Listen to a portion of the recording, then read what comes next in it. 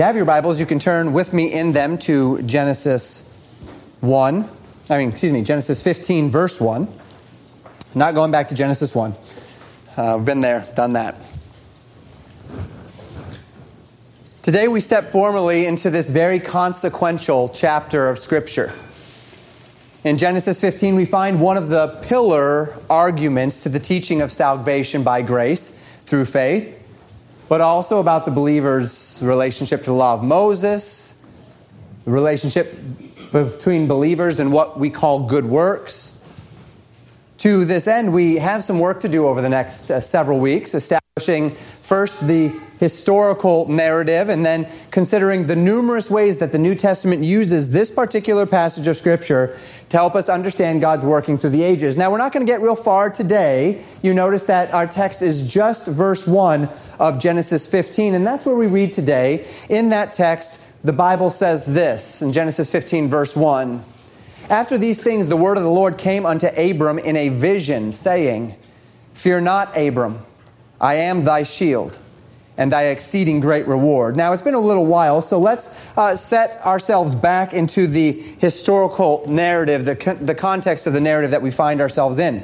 Abram was in this place called Ur of the Chaldees with his family. The family then travels up the Tigris and Euphrates rivers, up what we call now the Fertile Crescent, and it ends up settling in this place in the north in Syria called Haran, where Abram's father, Terah, then dies. God then calls Abram to leave the remainder of his family, to leave Terah and the remainder, or not Terah, Terah's not dead, but the remainder of his family there in Haran, and to go south to the land of Canaan, to the land that God says, I will show thee of. And he does so with three promises in mind. First, that God would make of Abram a great nation. Second, that God would bless Abram and make his name great. And third and finally, that through Abram all the families of the earth would be blessed. Now take note of these promises and think through what is implicit in them.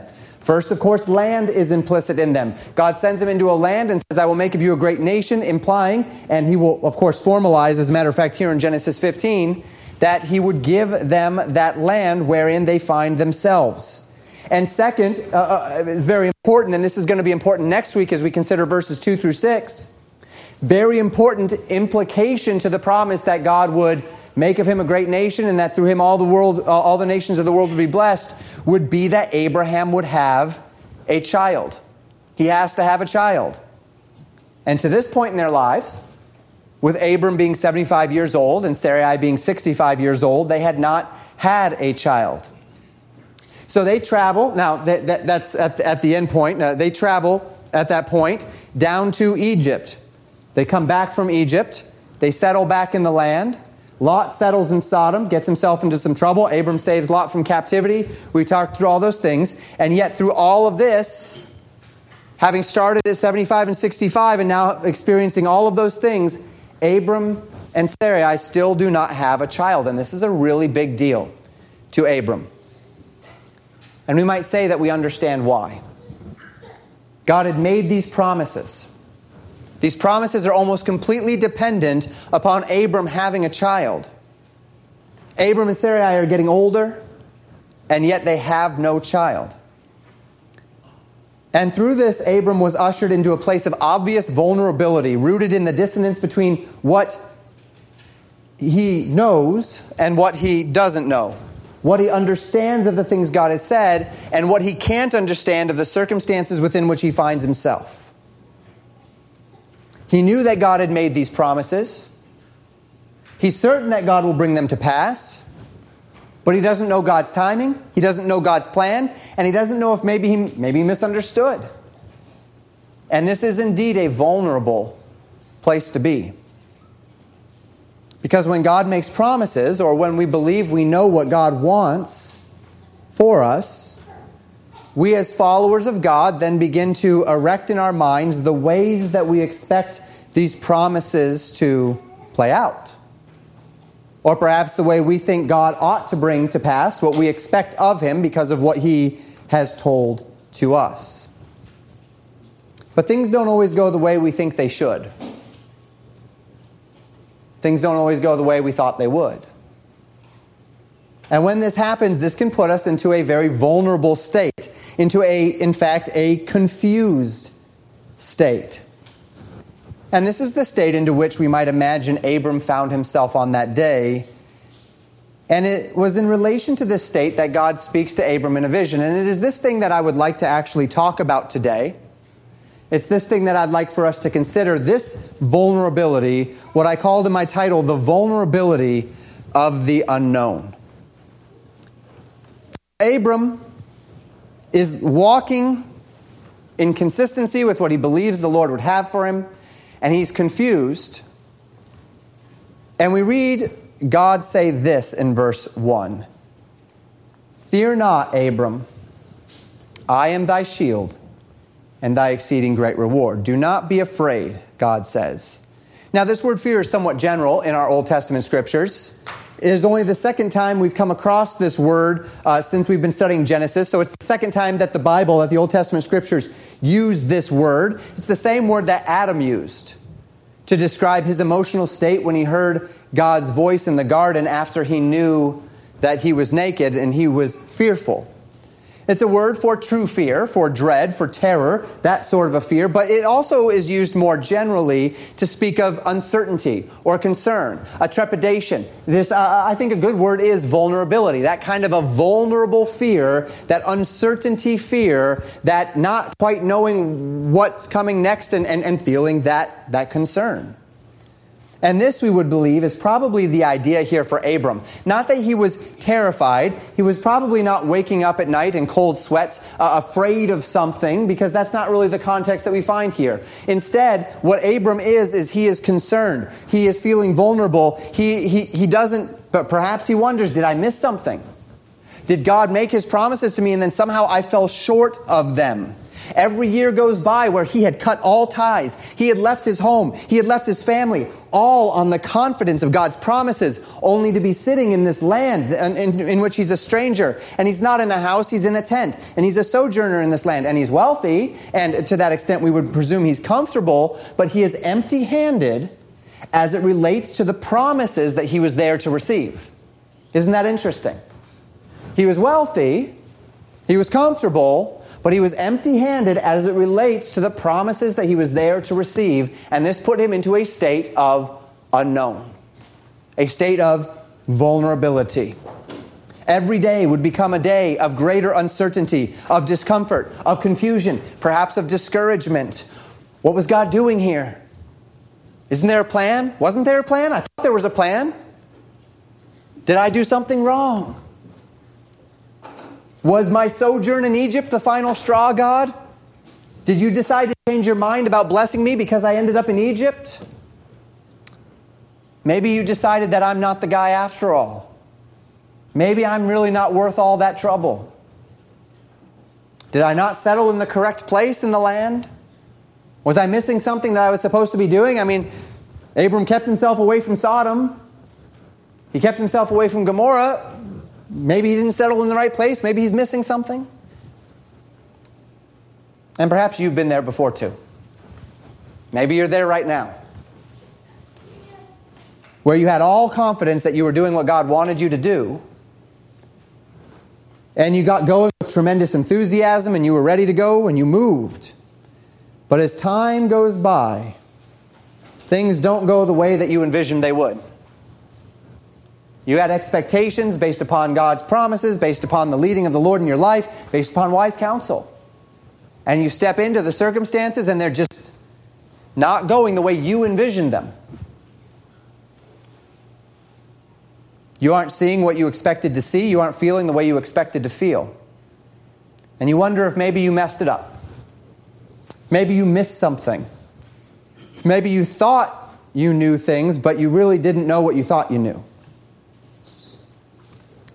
And I think this is kind of where Abram found himself in here in Genesis 15. A place of fear, of not knowing, of vulnerability about what he was doing and how things were going. And God speaks to Abram in this moment, and the words that he speaks to him are these. Fear not, Abram. This is the first of 62 fear nots that we find in our Bibles. often spoken by God and his angels to men with whom they interact, reminding us regularly that the God of the Bible is a God who, though he is to be feared, right? We recognize that God is a God who is to be feared in the reverential sort of a way. Recognizing his authority, understanding his power and his sovereignty. He is holy. He is worthy of reverence. He is worthy of obedience. So God is certainly not saying, do not fear the Lord in the context of Proverbs, the fear of the Lord is the beginning of wisdom. But much to the rather, the idea here is that the God of the Bible is a God who is trustworthy and good intention toward those who love him. The fear not here is don't be discouraged.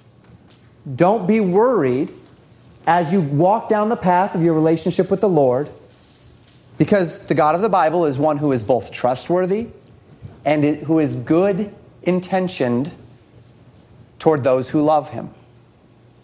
The God of the Bible is not a calamitous, vindictive, petty, or fickle God. He is constant. He is predictable, and his constancy and his predictability work themselves out through graciousness and long-suffering in the lives of those who walk with him. Through a deep and abiding love, the kind that defies a certain degree of verbal description, though many have tried, we find God to be a God who is unchangeable and who is good. Many have tried to describe the nature of our God's intentions toward us. One of my favorite descriptions is in the hymn, The Love of God. I think it's the third verse, my favorite verse of the hymn. Could we with ink the oceans fill, and were the skies of parchment made, were every stalk on earth a quill, and every one a scribe by trade, to write the love of God above would drain the ocean dry, nor could the scroll contain the whole, though stretched from sky to sky. A feeble, though beautiful, poetic attempt to express the kind of love that God has toward those who love him. But yet, even in such dramatic and illusory words, there is nevertheless an insufficiency to articulate properly the kind of love that God has to us. So that the only true way to actually contemplate and appreciate in its fullness the love that God has for us is to appreciate in its fullness what God has done for us in love. So Romans chapter 5 verses 6 through 8 tells us, for when we were yet without strength, in due time Christ died for the ungodly. For scarcely for a righteous man will one die. Yet peradventure for a good man some would even dare to die. But God commendeth his love toward us, in that while we were yet sinners, Christ died for us. How can I possibly understand, comprehend, or indeed express the kind of God, the intentions that God has toward me? The intentions and the love that God has toward me. I mean, we've memorized some verses this month to that end, right?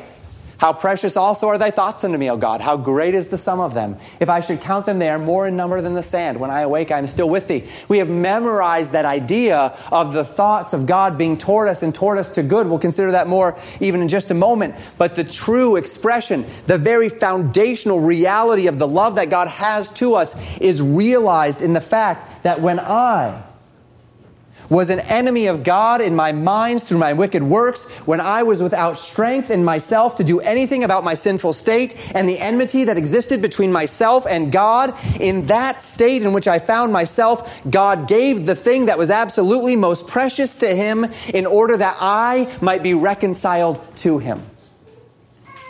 And that is love. And that is the fullness of the expression of God's thoughts toward me. How great are those thoughts toward me? How constant and how loving are those thoughts toward me? It's that while I was yet sinner, it's that before I was even born, God sent his Son to die on the cross that I might be saved.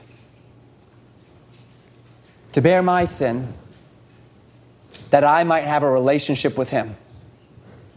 Say, Pastor, how do I know God loves me? He's already done everything he can do to prove it. You cannot do more than what he has done to prove his love toward you. And whereas few men would even die for their loved ones, much less their friends, much less still their enemies, God sent his only Son to die for the worst among us, while yet sinners, while contemplating no remorse, while contemplating no repentance. And that is the only true way to understand God's love. To understand Christ's actions is to understand God's love. To contemplate the cross is to contemplate God's love. To appreciate Christ's suffering is to appreciate God's love for you. So that to read of God reaching out to Abram and saying, "Fear not," is to understand the first glimmers of something very important about our God. That our God sits in the heavens with his best intentions unto us. And that's a profound and indeed a comforting thought. Now, not every man will be a recipient of God's best intentions. He that believeth is not condemned, John 3:18 says, but he that believeth not is condemned already, because he hath not believed in the name of the only begotten Son of God. Those that reject the love of God will themselves find on the day of judgment that God will look at them and say, "Depart from me, I never knew you, ye worker of iniquity." Those that resist God, those that rebel against God, receive the natural consequences of such in their lives. But this is not God's intentions toward you. And so Abram, as he left his home and he went down into that land that God promised would be his, and God made these promises, and he lived in faithfulness to his God as best he could, not perfect, making mistakes, but bringing himself to that place where he was, where he believed the Lord wanted him to be. He was confused because it wasn't working out the way that it was supposed to, and God uses this time in Genesis 15 to remind him, "Fear not."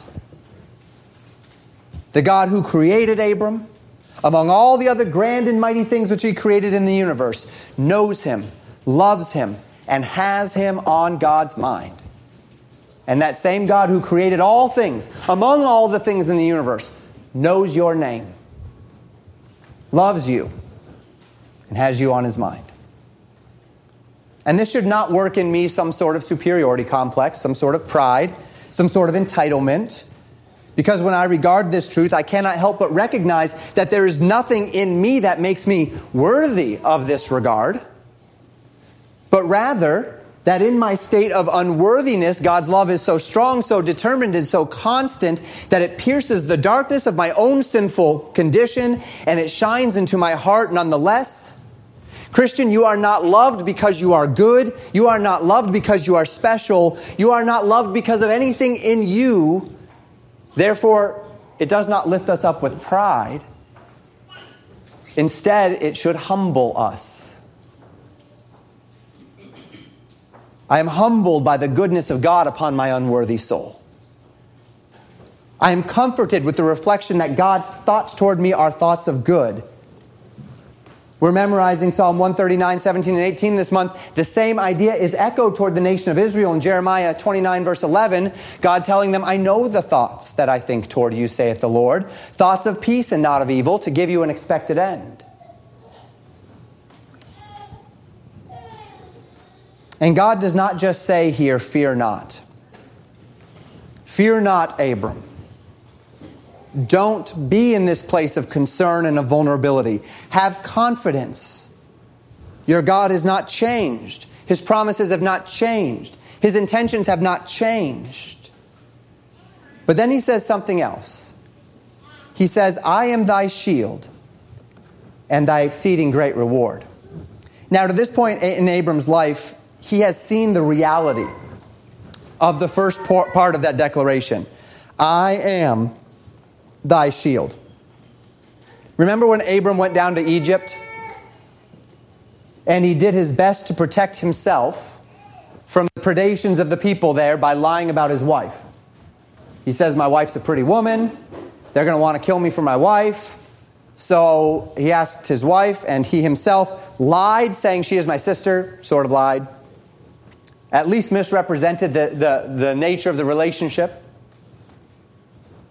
And did this thing so that he could preserve his own health and his own wellness, thinking that he needed to do so in order to protect himself. And his plan didn't really work. I mean, it did. He was protected, and his wife and he and his wife ended up coming out not worse for the wear for it.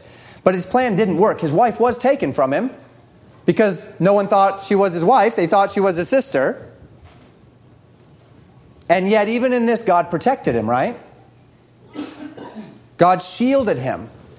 God punished the house of Pharaoh, and then his wife was restored to him. God intervened. God stepped in the point where his plan was being interfered with, and he protected this man Abram and his wife Sarai.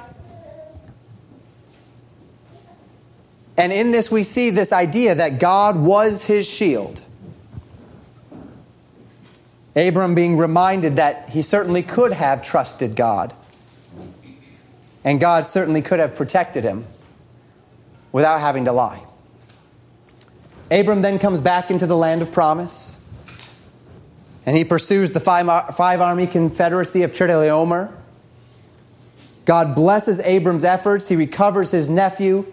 He refuses to associate himself even by taking anything of the spoils, lest the king of Sodom be able to glory somewhat in Abram's wealth or victory. And he's brought back with much fanfare and wellness.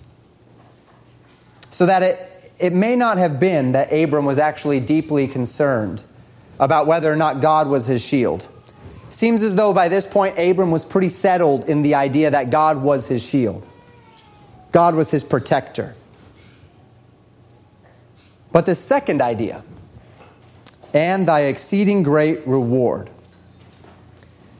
I'd like us to think through what this phrase means this morning. And then we'll think through the implications of Abram's life and our own.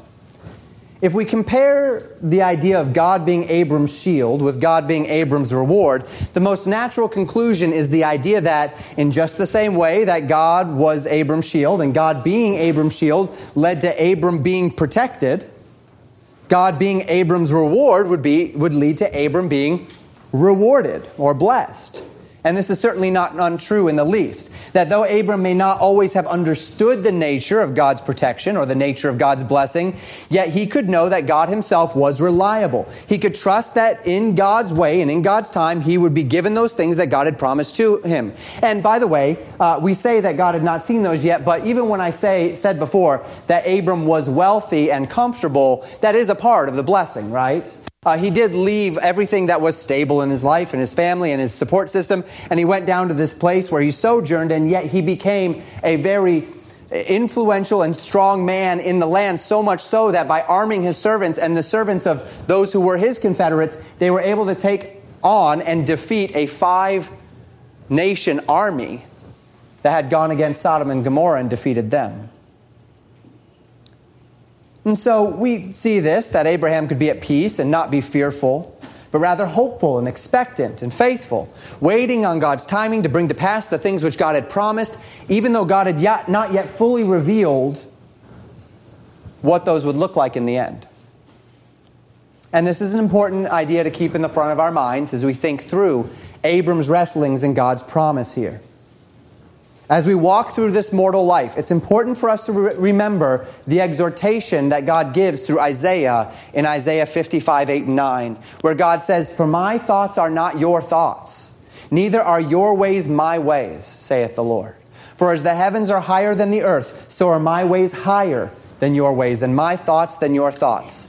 Christian, just because you have a measure of confidence that God is working, this does not mean that you are necessarily going to be able to discern or understand how it is God is doing it, or exactly even what God is doing.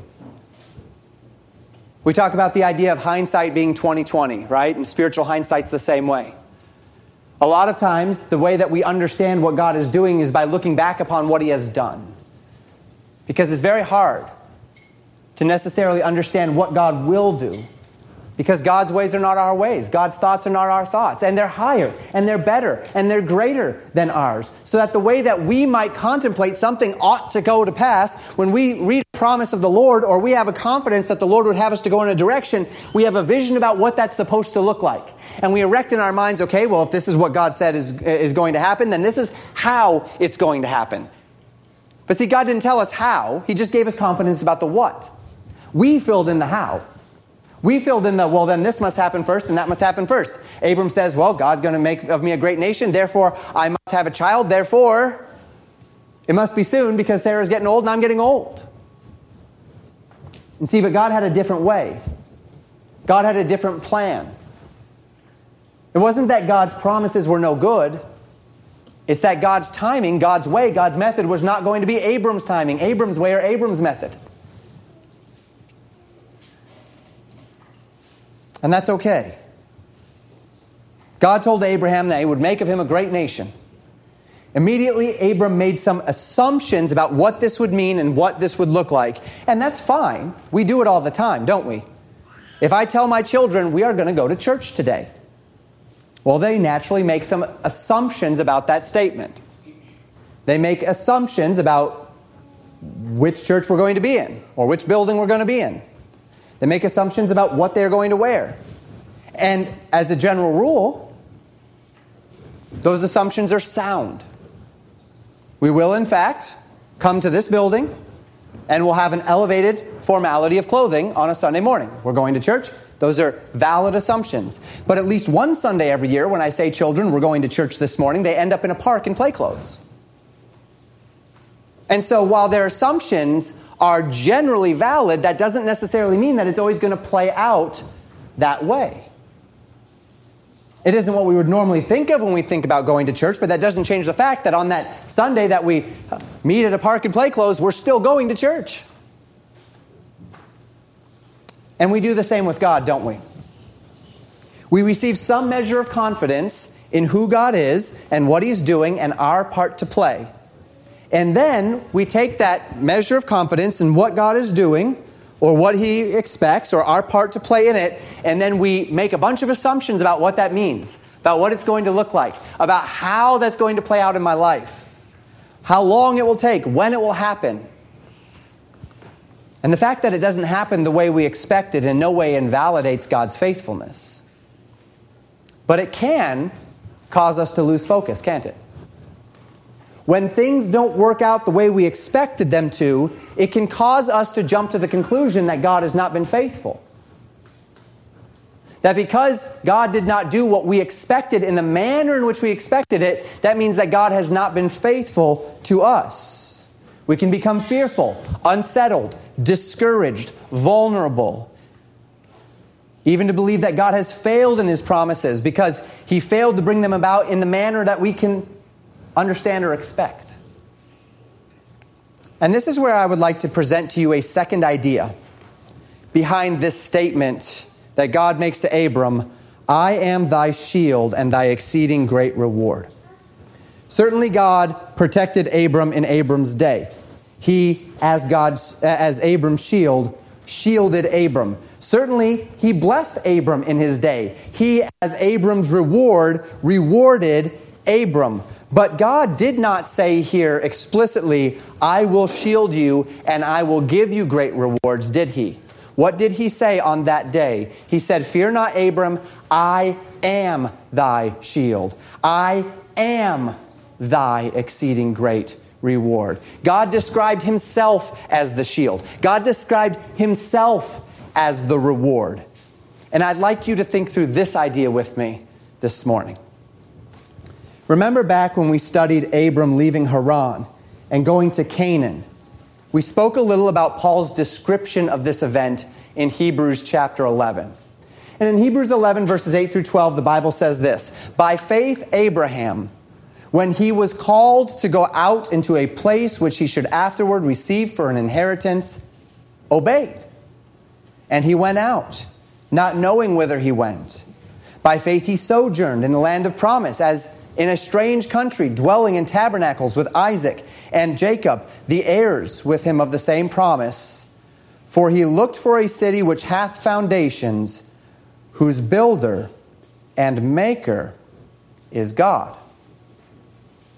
So we read of Abram leaving his physical land to go to another physical place in the confidence that God would give him in that physical place an inheritance. A nation based upon a physical seed that would come from his loins. Abraham expected this, Abraham understood this, and Abraham obeyed. And he went out and he dwelled in tents, and his son dwelled in tents, and his son's son dwelled in tents with him.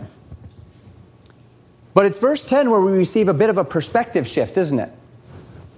Now, there's no questioning, and we'll talk about this more over the coming weeks, there's no question that physical promises were there for Abram. Physical nation, a physical seed. There's no question of that.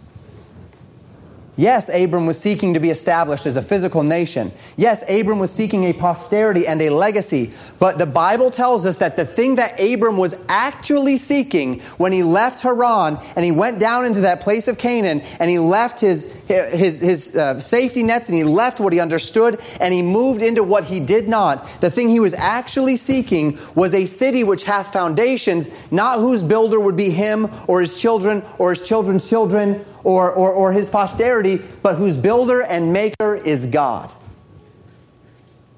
Paul says that what Abram was seeking when he obeyed God, when he left Haran, was not something that could actually be fulfilled in the land of Canaan at all. Or anywhere else on earth for that matter. Because as much as Abram was seeking for those rewards of an inheritance and of a blessing of a nation that came from God, in reality, this was only the outward manifestations of a heart of a man who was seeking the blessing which was God. Yes, there was a blessing that came from God, but that was not the ultimate blessing. The ultimate blessing was not the things that came from God. The ultimate blessing was the God who gave the things. God was the reward. God was the shield. God was not just the source of Abram's reward. God was Abram's reward. Abram did not leave Haran to seek reward through God. Abram left Haran to seek the reward that is God. Yes, Abram expected a child. We'll see that in the next verses. How could the things that God had said would come to pass if he did not have a child? Yes, Abram expected land, for how could a great nation come if there was not going to be a land in which for that nation to be established? But in the life of one who has understood and accepted that love that God has toward him, the love that we know is expressed through the finished work of Jesus Christ on the cross, the manner of life that leads unto joy and contentment is not the object of our relationship with God. Rather, the manner of life that leads to joy and contentment is the natural overflow, the natural side effect of a life that regards the reward not to be the things of this life, but the God behind the things. In other words, the joy and contentment that I find in living this life as God blesses me in this life is only a side effect. It's only a side effect of the reality that you are walking humbly with your God. That's the reward.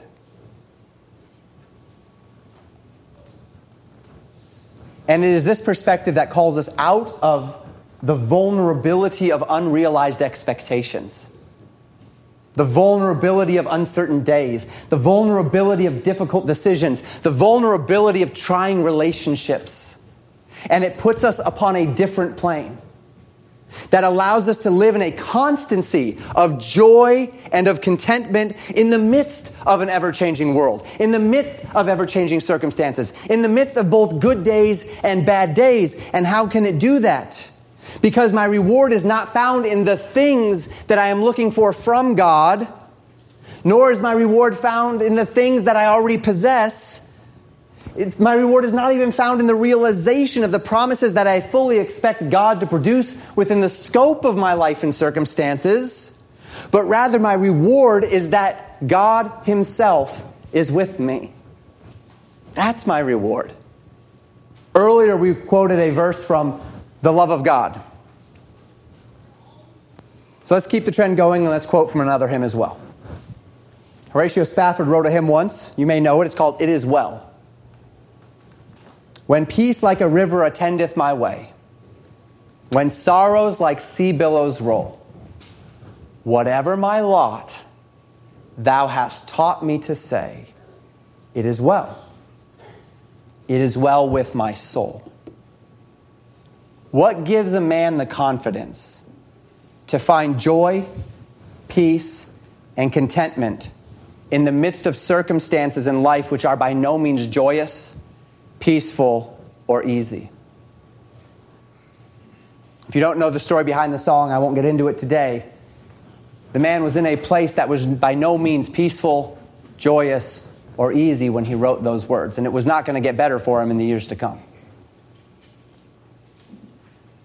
The key to such a state is to fundamentally reconsider just what it is that compels in your life joy, peace, and contentment. It's one thing to seek unto my God for the rewards of doing so. But what if I seek unto my God and the reward is finding Him? What if my joy and my peace and my confidence is not in the circumstances as they play out in my day-to-day life, but in the one who walks with me through those circumstances? What if, whether my lot, joyous or difficult, what if it's well with my soul? Is that enough? I am thy shield, God said, and thy exceeding great reward. Consider the words of Paul to this end in Philippians chapter 4. Verses 11 through 13. Paul said, not that I speak in respect of want. The idea of want there is lacking those things that are necessary. Not the idea of lusting or desiring, but lacking. That's the idea behind the word want here. For I have learned in whatsoever state I am therewith to be content. I know both how to be abased and I know how to abound. Everywhere and in all things I am instructed, both to be full and to be hungry, both to abound and to suffer need. I can do all things through Christ, which strengtheneth me. Paul says he has learned contentment in any state, in any condition. Christian, how is that possible?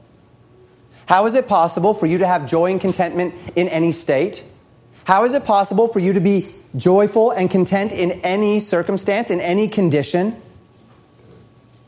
Well, because, see, the reward that Paul had on that day was not the reward of circumstances. It was the reward of the God behind the circumstances. It was the idea that he knew that the Lord loved him and that God's thoughts toward him were good. So as long as he was doing what the Lord would have him to do, then he was in the place that the Lord wanted him in. And maybe he didn't understand it. And maybe he didn't even actually like it. But here's the thing. He was walking humbly with his God, and that's enough. As long as he had Christ, as long as he was right with Christ, as long as he was serving Christ, then he knew that he was protected and provisioned for the way. Christian, it is our human tendency to seek unto something to define our contentment. If only we had that one thing, then we could be content. Perhaps that thing is money, or a standard of living, or a spouse, or children, or friends, or a good church, or whatever it might be. And even as it relates to our Christian identity, we can fall into this idea that if only God would give me that one condition, if only God would bless me in that one particular way, if only God would give me victory over that one besetting sin, if only He would give me that particular spiritual gift or put me in this particular place, then I would know His favor, then I would see His blessing, and then I could be content in the place where I find myself.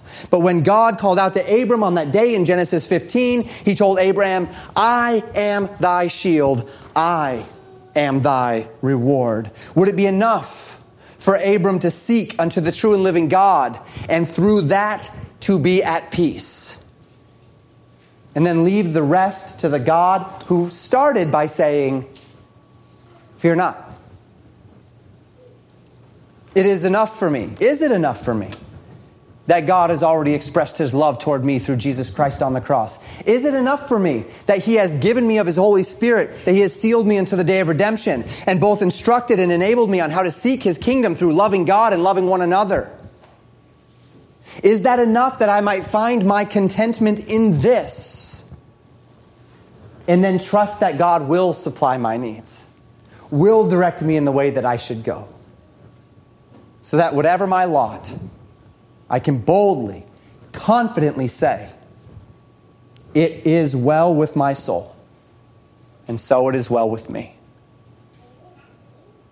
Would to God we would be this, Christians. Would to God that we as Christians would seek unto God, not simply as the source of our reward as we faithfully serve Him, but that we would rather seek unto God as the object of our reward through serving Him.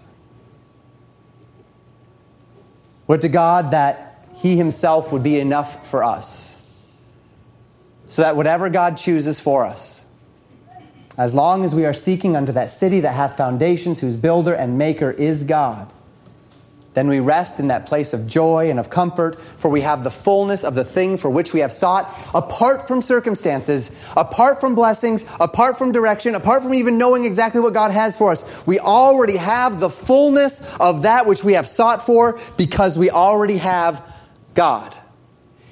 And His blessings are, at the very least, reserved in heaven for us. Now, as we wrap up our message today, I'd like to direct your attention a little bit further in Hebrews chapter 11. A few verses beyond where we stopped last time, in relation to all of the examples of faith which Paul had given in the chapter to that point, Paul then says this, verses 13 through 16. He says, "These all died in faith, not having received the promises, but having seen them afar off, and were persuaded of them, and embraced them, and confessed that they were strangers and pilgrims on the earth. For they that say such things declare plainly that they seek a country. And truly, if they had been mindful of that country from whence they came out, they might have had opportunity to have returned. But now they desire a better country, that is in heavenly. Wherefore God is not ashamed to be called their God, for He hath prepared for them a city. These all died in faith, having not received the promise." I'm going to spoil a little bit of the story coming up here in Genesis. Abram has that child. His name is Isaac. Isaac is a joy to him. Abram becomes that man of blessing. And yet, even though Abram becomes that man of blessing, and Abram has that child, Hebrews still tells us he died in faith, having not received the promise.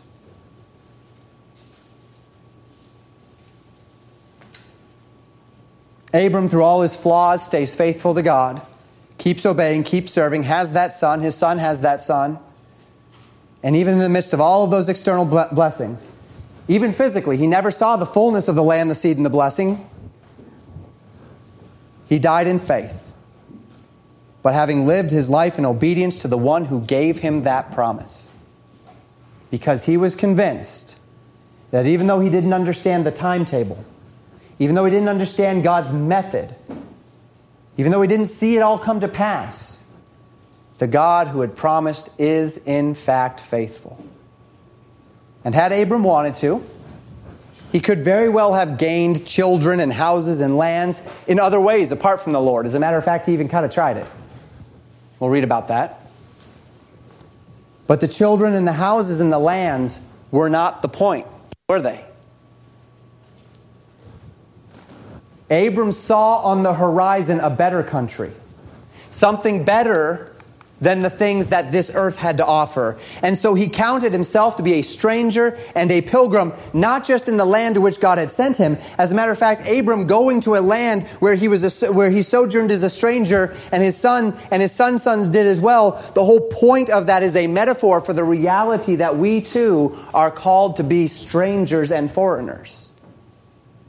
To go into a land that is not ours as we seek through God's assurances a better country whose builder and maker is God. And for this reason, the Bible says, God was not ashamed to be called their God. It's one of my favorite phrases in the entire Scripture. Can you imagine? The God of all flesh, the holy God of the universe, perfect in holiness, the thrice holy God, not ashamed to be called your God. Is that not a reward? Is that not the reward? That God is my God? I am my beloved is mine.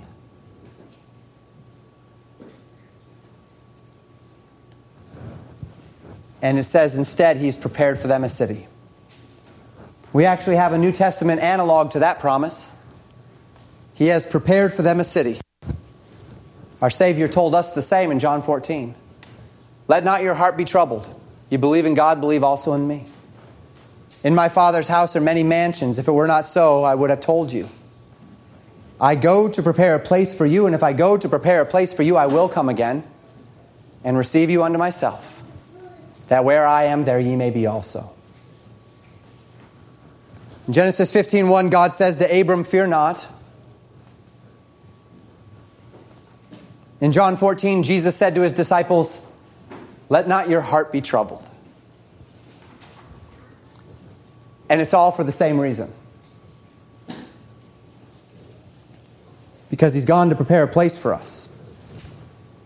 And because as we root ourselves in that promise, as we seek unto that country, and to that city, which hath foundations, whose builder and maker is God, here's what we know, is regardless of the circumstances, that as we seek our Lord in the way that he has prescribed, it is well with our soul, and that is the reward.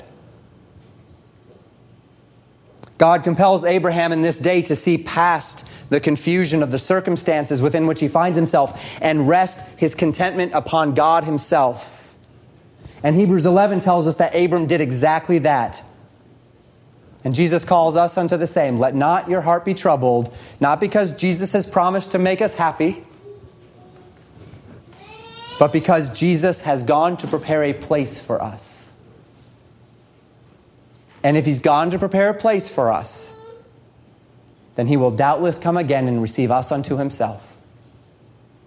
That where he is, there we may be also. That's the reward, Christian.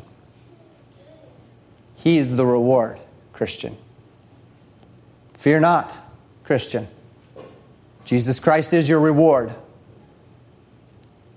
And may this reality truly comfort our hearts in times of confusion, in times of vulnerability, times of unknown. What's going on, God? I don't understand, God. God says, I am thy shield and thy exceeding great reward. Let not your heart be troubled. Times of persecution, times of distress, times of lack, times of loss. Let not your heart be troubled. Fear not. I am thy shield and thy exceeding great reward. May we be reminded in this day, as Abram was in his own, that it is not what God can do for us that is the true reward of our faith, but rather it is God himself that is the true reward of our faith. And if it is well with me, and if it is well with my God and me, then it is well with my soul. And may God thus help us in our own days of unknown, in our own days of vulnerability, to find our God to be in himself more than enough, to find in him our peace, to find in him our joy, to find in him our rest, to find in him our contentment, and then through that be able to trust him for the days ahead. Thank you for listening to Pastor Jamin Wickler from Legacy Baptist Church in Buffalo, Minnesota. More information about Legacy Baptist Church and a library of sermons are available at www.legacybaptistchurch.net.